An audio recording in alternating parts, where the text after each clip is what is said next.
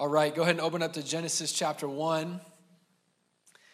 Good morning, everybody online. Hope you're doing well, safe in your warm homes. Make sure you got something to take notes out with here in church, in your house, wherever you are. Open up to Genesis chapter 1 if I didn't say that already. Welcome back to Biblical Formation, everybody. I hope you had a good first week last week. I'm excited about these weeks together. We are in section 1 of Biblical Formation, the universe, taking these 12 weeks to come to the Word of God and say, okay, Lord, teach us how to repent from a self-centered worldview and teach us how to be reformed from a self-centered faith. I know I need that. We're exploring that process together. Last week we started with heaven and earth. Was anybody here for heaven and earth or listen to heaven and earth? I learned some things last week from the Bible. I learned the Bible is way crazier than I think it is.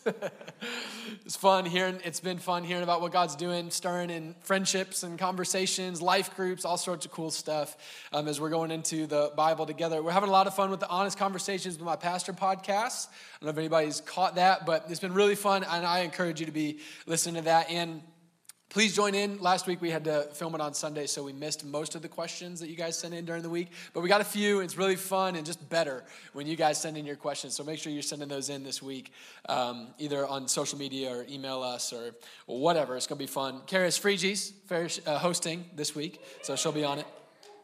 I got a kind of a cool story for us as we start that probably doesn't matter to your life, but I'm going to tell you because I got the microphone.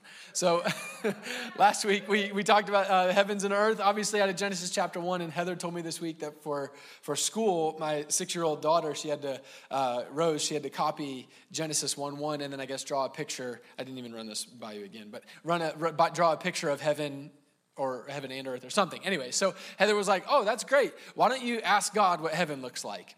And so she kind of walked away and Rose starts coloring and everything. She's like, Rose, you're supposed to ask God for what heaven looks like and then you can draw it. She's like, I already did ask him. It's like, oh, okay, well, what'd he say? He said there's golden streets and golden birds.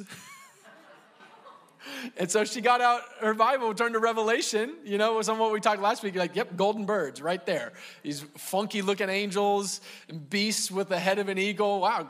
So my daughter's a prophet, so that's encouraging. So I'm encouraged by that. All right, Genesis 1. Let's stand as we read the Word of God together this morning. Genesis chapter 1. I'm already telling I'm going to have problems right now. My little baby is in the front row staring me down, and it's just she's locked on. Hi, sweetie. She's a cutie head.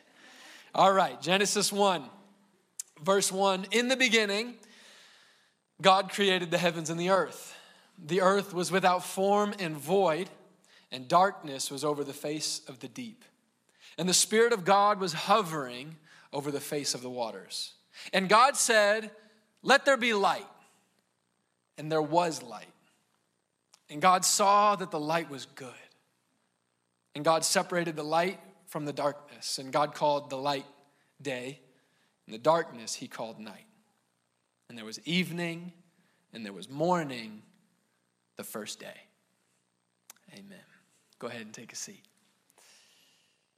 We are coming to the Bible in these weeks to have the Bible, or to have God through the Bible, through his word, shape our worldview and shape our faith. We have briefly covered in the last few weeks the beginning. We have talked about the heavens last week, but what about this God of Genesis 1? We've talked about the beginning and the heavens, but what about this God? In the beginning, God. Who is this God that we are being introduced to as we read the Bible? So for this week, Biblical Formation, Section 1, the universe. Part 2, you can write this at the top of your notes. Part 2, who is God? Who is God? When we read word number 5 in the Bible, in the beginning God created, our 2021 Western minds immediately, subconsciously start thinking chemistry, right? Biology, science, but the mind of the ancient Near East writer and reader would have immediately subconsciously not started thinking chemistry, but rather character. These are two very different things, chemistry and character, both great things. Both very important things, but not both the point of Genesis chapter 1. 5 words into the Bible, we need to make sure that we are reading the Bible for what it is and not reading it for what it isn't. The main message of Genesis 1:1 is the character of God, not the chemistry of the universe. The main message is the character of God, not the chemistry of the universe. See, the Bible that we are reading together is not supposed to be a chemistry textbook that explains the scientific makeup of the physical world that we live in. This is the God of the heavens and the earth revealing himself to all of humanity. That's what the Bible is. And as we begin reading it, we aren't just looking for physical information, we are looking for God revelation. That's why we're coming to this book. That's what we're looking for in word number 5 of the Bible. In the beginning, God created. I don't just want to find out about how some molecules fit together. I'm looking to understand who is God. Who is God? I can't answer that question. I wasn't before him in the beginning. I can't answer the question for you, who is God? I can only tell you his answer to that question.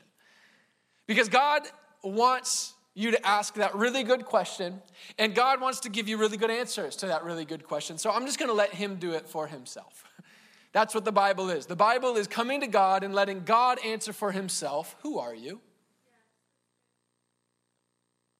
God isn't just the God of the heavens and the earth. He is the creator of the heavens and the earth. We talked last week about the theological gauntlet that was in the beginning, God.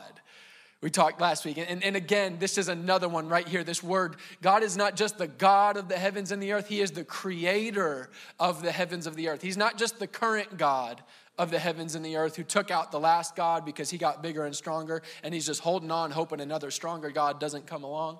No. He's the creator of the whole thing. Not just the current God of the whole thing. He's not fighting the devil, struggling to stay on top of the hill. He isn't waiting for humans to just recognize and properly lift him up to his rightful place on the throne. No. He is in the beginning, the creator of the heavens and the earth. He is the Spirit hovering over the face of the waters when the earth was without form and void and darkness was over the deep. He is the one who speaks, "Let there be light," and then there is light. He is the one who gave day the name day and night the name night. Colossians 1:16 and 17 says, "For by him all things were created, in heaven and on earth, visible and invisible, whether thrones or dominions or rulers or authorities, all things were created through him and for him. And he is before all things, and in him all things hold together." Who is God? Who is God? As you read Genesis 1:1-5, I want to encourage you, don't get distracted by how the earth could be formless and void, and yet there could be these deep waters. I don't know about you, but sometimes I get a little funky about that one. It's like, I thought we were formless and void, but apparently it's full of deep water. But I'm thinking chemistry, that character there. How is there water when there's nothing? It's a good question, but maybe not the right question. See, before this statement is an introduction to the chemistry of our planet, it's an introduction to the character of our God. Who is God? He is the creator. He is the creator. The earth was without form and void, and darkness was over the face of the deep. And the Spirit of God was hovering over the waters. This phrase is not supposed to be a physical description of planet Earth, the third one from the sun, you know, the one we live on. It's round, obviously, and it's got a moon that circles it, and it circles the sun. We're not talking about that. We're not talking physical descriptions of all of these things. This is a statement that is trying to depict something to us. It's trying to explain something that can't be explained. When you read that the earth was without form and void, and darkness was over the face of the deep, and the Spirit of God was hovering over the waters, God is trying to tell you something about him. And he's trying to depict something that you can't even understand. He's trying to depict the chaos and the disorder that is nothingness.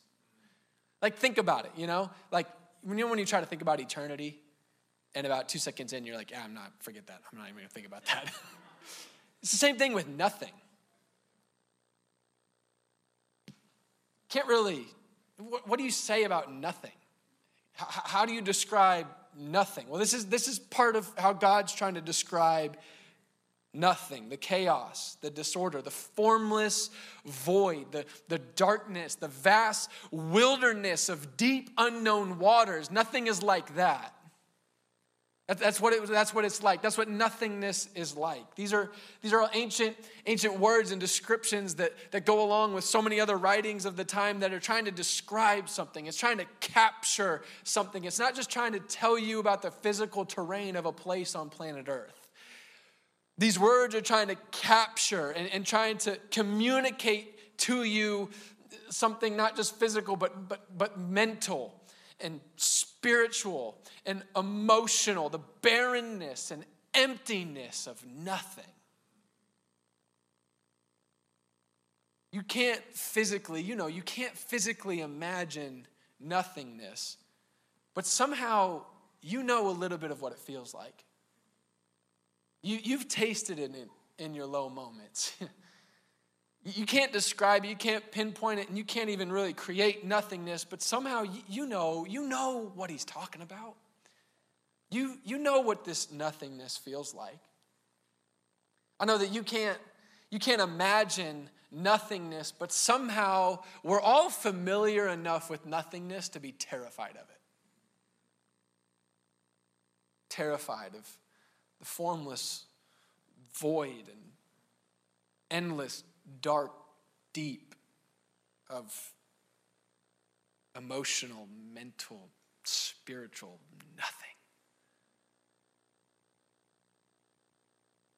Before you ever saw or felt the terror of whatever that nothingness would really be like, Creator God was in it.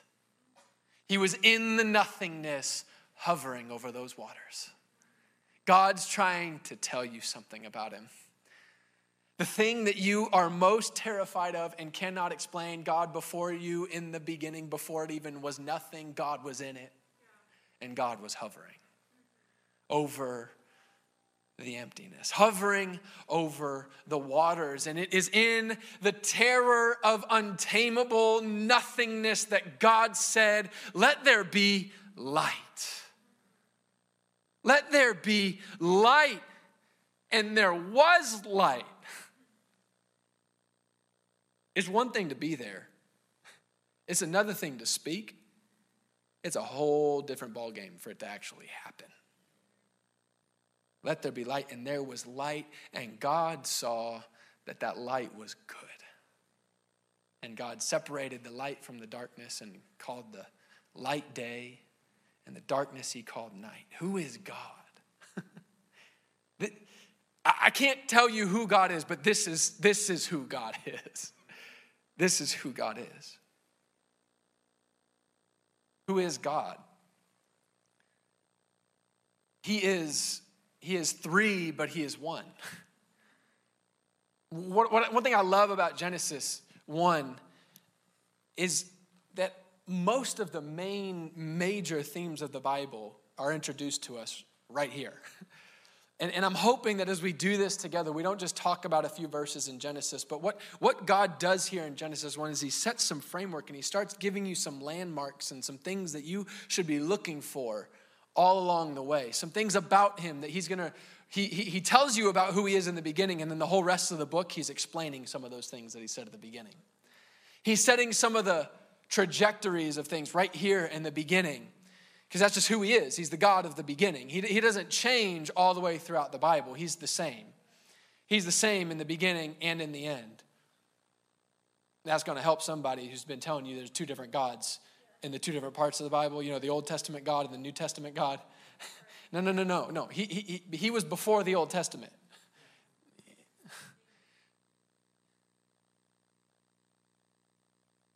And he tells, we see him right here, this Trinity. Speaking of eternity and nothingness, the Trinity will blow your mind too. No idea what it is, and yet at the same time, he makes it so clear. I don't know how it works, but it's so obvious. He's just right here. He is one God. He is, in the beginning, God, the one creator. But yet he is three. We have the will of the Father in the beginning, and he speaks the word, who is the Son, carried on the breath, who is the Spirit. Let there be light. And there was light. The Trinity creating all things and everything in the beginning. What you're going to see as you read the Bible is this cooperation and interaction of God with himself. Where you have God's will being manifest in the word of this, who is the Son. Empowered by the breath, who is the Spirit. How can you speak a word without empowering it with a breath? And how can you speak a word without a will for that word to happen? Who is God? Who is God? And he said, let there be light. And there was light. If you read a few verses more in Genesis 1, you'll see that when he says in, what verse are we in here? Verse 3, let there be light and there was light. He's not saying, let there be sun, and there was sun. That happens on day 4. That's not till verse 14. But see, now, this is where the Bible contradicts itself all the time, why you can't trust it. You know, this is why it doesn't even make any sense. We get 14 verses in, and we all got all kinds of contradictions and all this kind of stuff. But maybe it actually makes a little bit of sense here. He didn't say, let there be sun, and there was sun. That's what I'm projecting into the Bible. It didn't say that. It doesn't say that in verse 3 and verse 14. It says two completely different things. In verse 3, it says, let there be light, and there was light. Verse 14, he talks about lights in the sky, talking about the sun and the moon and all this kind of stuff. What he said, what the Bible says, is let there be light, and there was light. John 1 through 5 says, in the beginning. Does this sound familiar? I'm wondering if maybe there's a parallel here that we should pick up between John chapter 1, verse 1 and Genesis 1, verse 1. Maybe God's trying to expand a little bit, help us understand a little bit more of what was going on in Genesis 1 here in John 1. I love when the Bible does this. See these cues? As you read your Bible, you're going to start seeing some of this stuff. You're going to see some of these cues, some of these phrases, some of these things that God's trying to tie some things together. In the beginning, God created the heavens and the earth. Now, John 1 through 5, in the beginning was the Word. Okay, wow, in the beginning, God. In the beginning was the Word, and the Word was with God, and the Word was God. He was in the beginning with God. All things were made through him, and without him was not anything made that was made. In him was life, and the life was the light of men. The light shines in the darkness, and the darkness has not overcome it. This is way bigger than the sunshine and the moon. In Genesis 1, verse 3. I don't have it all exactly figured out. I want to be very transparent. I don't have all of this worked out. I'm just trying to pick up a few things like you from what does the Bible say here. But maybe Genesis 1, verse 3 isn't just about physical light. Maybe God's trying to tell us who he is. Maybe this isn't just about the makeup of the universe. Maybe this is about his character. Maybe he's trying to tell us something in Genesis 1, verse 3, that when he said, let there be light, when he was in the beginning, before anything, when he was in the formless void that you're so scared of, when he was hovering over the waters that you know you could never do anything about, and he spoke and he said, let there be light. Maybe he was telling us in him is life. and the life is the light of men. He is the light that shines in the darkness, and the darkness has not overcome it. He is the light in the beginning. He is the light in the beginning, piercing and overcoming darkness. This is who your God is. This is the whole story that you're going to see in the Bible. The formless void of the earth. The deep, dark depths of nothingness. And God hovering in the midst of it all, himself being the light that pierces the darkness. And the darkness has not overcome it. Who is God? Who is God? Maybe this is some of what he means when he says that he's the Alpha and the Omega. He's the beginning and he's the end. Maybe this is some of what he means when it says that he's the firstborn of all creation. Maybe this is a little bit of what it means when it says that he was slain before the foundations of the earth. And the firstborn from the dead. I'm not exactly sure what all this means, but I think it means that. Who is God?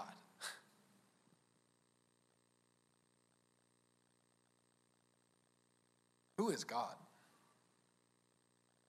He is the one before all things. He is the one holding all things together. He is the dawn that brings new mercies every day. He is the Spirit present in the night when there is nothing to hold on to. In a moment of revelation, David wrote this in Psalm 139 when he was trying to figure out who is God. And he said, where shall I go from your Spirit? Or where shall I flee from your presence? If I ascend to heaven, you're there. If I make my bed in Sheol, you are there. It sounds a lot like Genesis 1. If I take the wings of the morning and I dwell in the uttermost parts of the sea, even there your hand will lead me, and your right hand will hold me.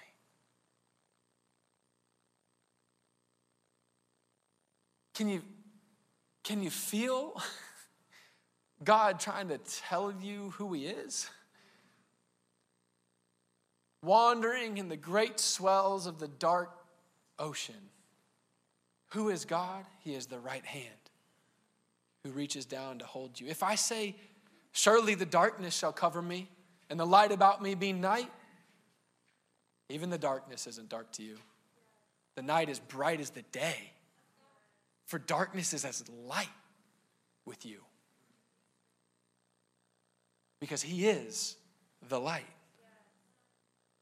And that light is the life of all of it. When Job, in his struggle, started questioning God, I'm thankful that Job had to sit through this for our sake. I mentioned this a little bit last week, but in Job 38, Job's been going through some hard times, and he comes not just questioning God, but accusing God. And God's good with you asking who he is, but he doesn't respond quite so gently to accusation. And Job in his struggle slips from questions to accusations, and God uses it as an opportunity to give himself a little bit of an introduction. And he goes on for 4 chapters straight. So I'm only going to read you one. And we're just going to get a brief, just a little bit.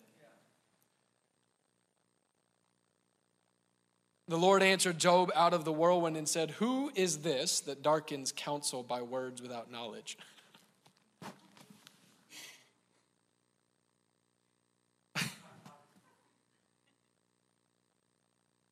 Oh, man. God's like, it was real smart in here till you started talking. Oh, gosh. Oh, here we go. Dress for action like a man. I will question you. And you make it known to me. Joe, why don't you tell me this? Where were you when I laid the foundation of the earth? Tell me if you have understanding. Who determined its measurements? Surely you know. Or who stretched the line upon it? On what were its bases sunk? Or who laid its cornerstone? When the morning stars sang together and all the sons of God shouted for joy? Or who shut in the sea with doors when it burst out from the womb? When I made the clouds its garment and thick darkness its swaddling band? And prescribed limits for it and set bars and doors and said, thus far you shall come and no farther, and here shall your proud waves be stayed? Have you commanded the morning since your days began and caused the dawn to know its place, that it might take hold of the skirts of the earth and the wicked be shaken out of it? It is changed like clay under the seal, and its features stand out like a garment. From the wicked their light is withheld, and their uplifted arm is broken. Have you entered into the springs of the sea, or walked in the recesses of the deep? Have the gates of death been revealed to you, or have you seen the gates of the deep darkness? Have you comprehended the expanse of the earth? Declare if you know all this, by all means. Where is the way to the dwelling of light, and where is the place of darkness? Do you hear Genesis 1? You want to tell me where? Because I was actually there, and I'm the one who spoke it, and then I'm the one who told light where to go and night where to go. But you want to tell me where it should go? Where is the way to the dwelling of light, and where is the place of darkness, that you may take it to its territory and that you may discern the paths to its home? You know, for you were born then, and the numbers of your days are great. Have you entered the storehouses of the snow, or have you seen the storehouses of the hail, which I have reserved for the time of trouble on January 31st, for the day of battle and war? What is the way to the place where light is distributed, and where the east wind is scattered upon the earth? Who has cleft a channel for the torrents of rain, and a way for the thunderbolt, to bring rain on a land where no man is, on the desert in which there is no man, to satisfy the waste and desolate land, and to make the ground sprout with grass? Has rain a father? Or who has begotten the drops of dew? For whose womb did the ice come forth? And who has given birth to the frost of heaven? The waters become like hard stone, and the face of the deep is frozen. Can you bind the chains of the Pleiades, or loose the cords of Orion? Can you lead forth Mazzaroth in the season? Or can you guide the bear with its children? Do you know the ordinances of the heavens? Can you establish their rule on the earth? Can you lift up your voice to the clouds, that a flood of waters may cover you? Can you send forth lightnings, that they may go and say to you, here we are?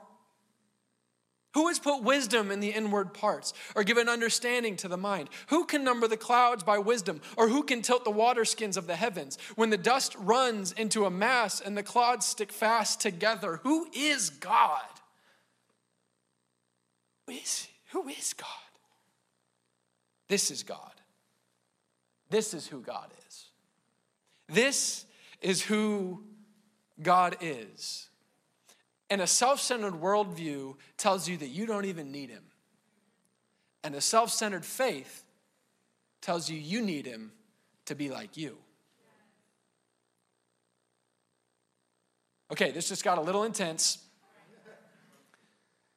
I'm not trying to be intense, I promise. I'm really not. I'm only trying to let the word of God bring lies into the light so that we can be set free by the truth. That's it. That's all I'm going for here. I'm only trying to help us read the word of God so that we can know him the way he wants us to know him. I promise all I'm trying to do is point into the dark corners of our hearts and our minds and our lives and kind of just pull out some of those demons and idols that have taken up residence and gotten really comfortable. And all I want to do is pull them out so that the light can be shined on them, so that we can send those demons back into whatever hell they came out of, and we can set fire to those idols. That's all I'm trying to do, I promise. All I'm trying to do is do that so that along with the great cloud of witnesses surrounding us in the heavens, we may also lay aside every weight and every sin that clings so closely so that we can run with endurance the race that is set before us. It fix our eyes looking to Jesus, the author and the perfecter of our faith, the creator of the heavens and the earth, who for the joy set before him endured the cross, despising its shame, and is now seated at the right hand of God. I'm not trying to be intense. That is all I'm trying to do. That is all I'm trying to do. That's it. We don't need to get crazy. I just want to do that.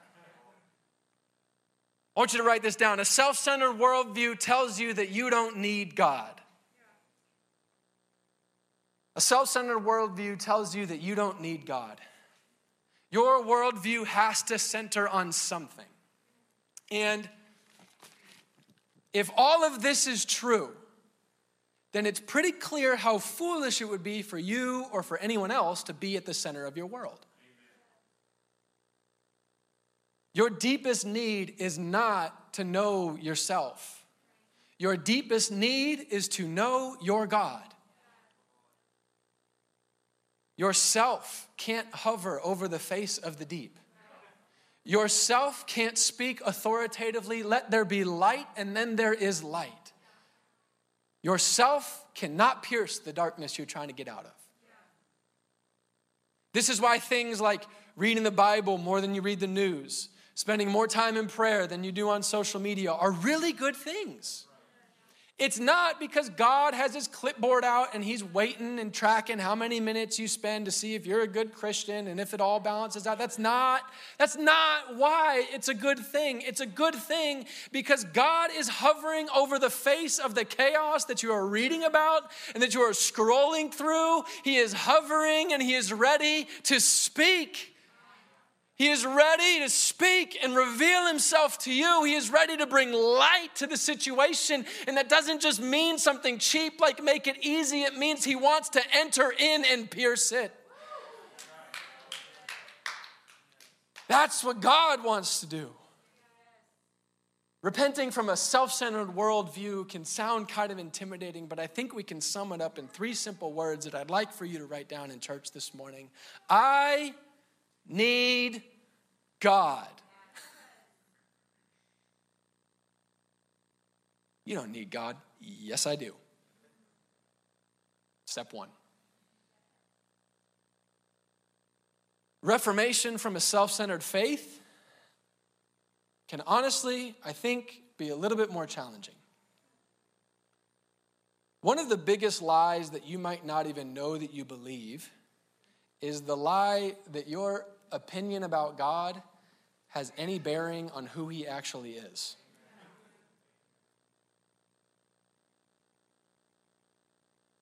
There is nothing that anyone does or does not believe about God that has any impact on who God actually really is. He's in the beginning. See, as you come to learn about God, what you need to know about him is that whoever he is, he's always been who he will always be before you ever were anything. God created everything and God created you. You do not create God.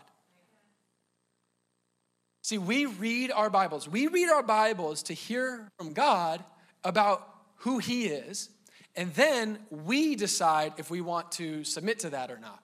If we want to follow him or not. That's why we read our Bibles. That's how it goes. We do not read our Bibles so that we can find verses that affirm everything we already think, or find verses that we can use to justify to ourselves why God is exactly how we want him to be.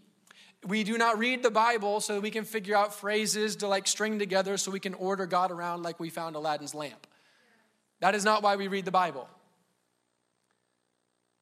A self-centered worldview tells you you don't need God. A self-centered faith tells you you need God to be like you. There is this pendulum swing that happens. And I would imagine that you feel it. You've probably ridden it a few times. You're definitely watching it happen in the world that you live in, and I'm sure in people's lives that you are close with. There is this pendulum swing that happens, and where it goes is we start, all of us over here, lost as Moses in the wilderness, right? And it's like, okay, we're all lost, and we've got this worldview. We're like, you know what? I'm really awesome. I don't need God. I'm smart. I'm modern. I'm American. I got it all going on. I don't need God. And then we realize that's dumb, and we come up with some stuff, or we come up against some stuff we can't fix. We find ourselves in the deep that we can't swim in. And we realize, and then we hear the gospel. And we realize, you know what? I'm not that great, but God's really good. He is the one who pierces the darkness with himself. And so we swing, and we go from, I don't need God, to like, I need God. I need God. And then so we need him and we find him. But then the postmodern cultural current we're in continues to pull us this way. And so we start over here. I don't need God. And then we're like, oh my gosh, no, I really need God. And then culture's like, ooh, you actually need God to look like you. It's not that you don't need him. You just need him to be like you. That's what a postmodern self-centered faith is trying to get you to understand. The most common word that I hear or have a grasp on for kind of that captures this self-centered faith that we are all encountering in the lives that we're living in and in people's lives that we are probably walking with and probably in ourselves plenty of times is this word that you've probably heard, deconstruction. Deconstruction. There's probably a lot of words for it, a lot of labels for it, but the way it works, however, whatever you call it, I want to be really clear about the way it works so that you can have eyes for it and you can know I shouldn't go with that. The way it works is that, I'll just put it in first person. The way deconstruction works is that I put myself in being in the seat of being in the beginning. And so then therefore, I'm the one who decides what's good or not, which means now I'm going to start judging God and the Bible kind of like piece by piece, one piece at a time, and see if God is good or not.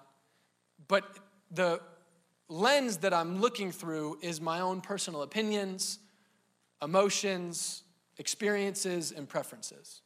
So that's what deconstruction is. I'm going to sit on the seat of being in the beginning, and instead of God judging me, now I'm going to judge God because I know what's good, and so we're going to see if God's good or not. And the metrics are my own personal opinions, emotions, experiences, and preferences. I've heard it said that the cornerstone of all theology is that God is good. Deconstruction tries to deconstruct this foundation. It tries to deconstruct this foundation by assuming that I am good. And so therefore, my role is to examine God, and then we'll make an assessment about if he's good or not. So here's the results. Here's where this goes so that you can just understand where the road leads. The result of deconstruction like this, I know this is a strong word, but it is always that the Word of God, or the Bible is not the Word of God, because there's stuff in there that I don't think is loving. Usually, then, there is distance from and criticizing of the church and all of its leaders. And then, we'll keep it first person, then I either don't believe in God anymore, or the God I believe in looks and sounds remarkably similar to me.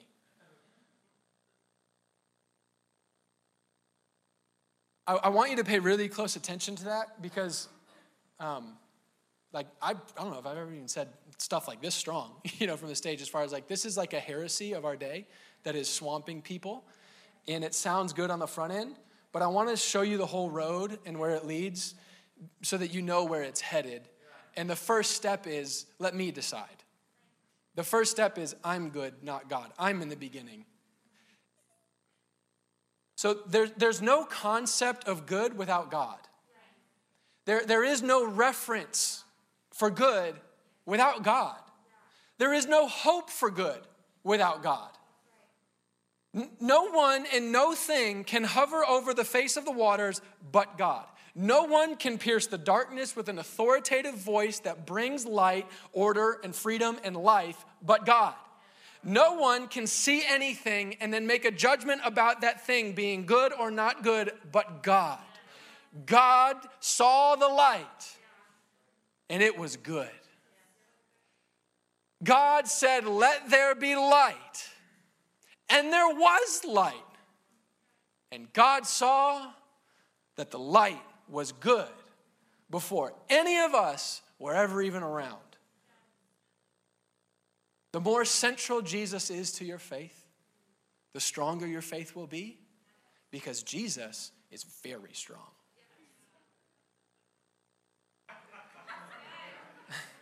The more central you are to your faith, the weaker your faith will be, because you are very weak.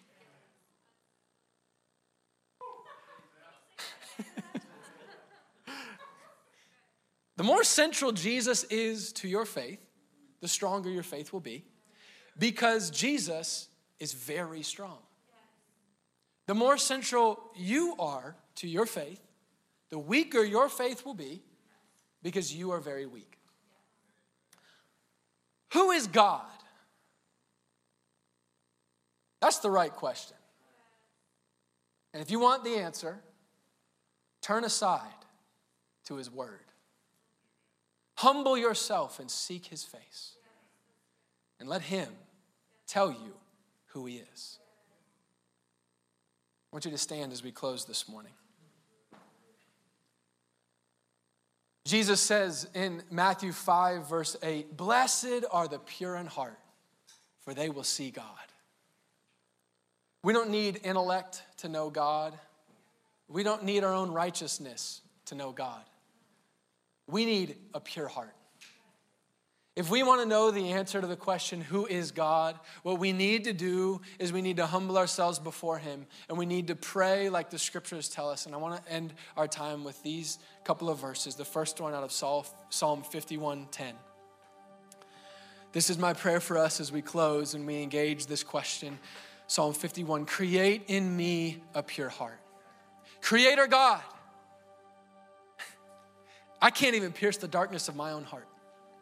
I need the Creator to create in me a pure heart. And I need you to renew a right spirit in me. Do you hear the turning aside? Back to Psalm 139, like we read earlier, it ends like this. David, we read his response to a revelation of seeing God for who he is, and he just kind of starts reading Genesis 1 apparently and saying, you're everywhere. I don't know who you are exactly, but I know for one, you're everywhere. And he ends like this, after he's recounted thing after thing that he can think of, like, you formed me, you knit me together, you're like, he just goes on, and he ends, search me, O God, and know my heart. I can't even know my own heart. In fact, the Bible says it's deceitful above everything else. So God, I need you to create in me a pure heart. And then I need you to search me and know my heart. And I need you to try me and try my thoughts. I'm getting off the judgment seat. I am not the one who sits in the tribunal of the heavens. Try me, O God. Try my thoughts. And see if there be any grievous way in me, and then lead me in the path everlasting. I am not in the beginning. I am not the creator. I am not good. So I'm going to have our prayer team come forward, and if you need prayer for anything in your life, I don't want you to leave church without getting it. But I'm going to pray these verses over us as we worship and wrap up our time together. Create in us, O Lord, a pure heart, and renew a right spirit within us. Search us, O God, and know our hearts. Try us and know our thoughts, and see if there be any grievous way in us, and lead us in the way everlasting. In Jesus' name, amen.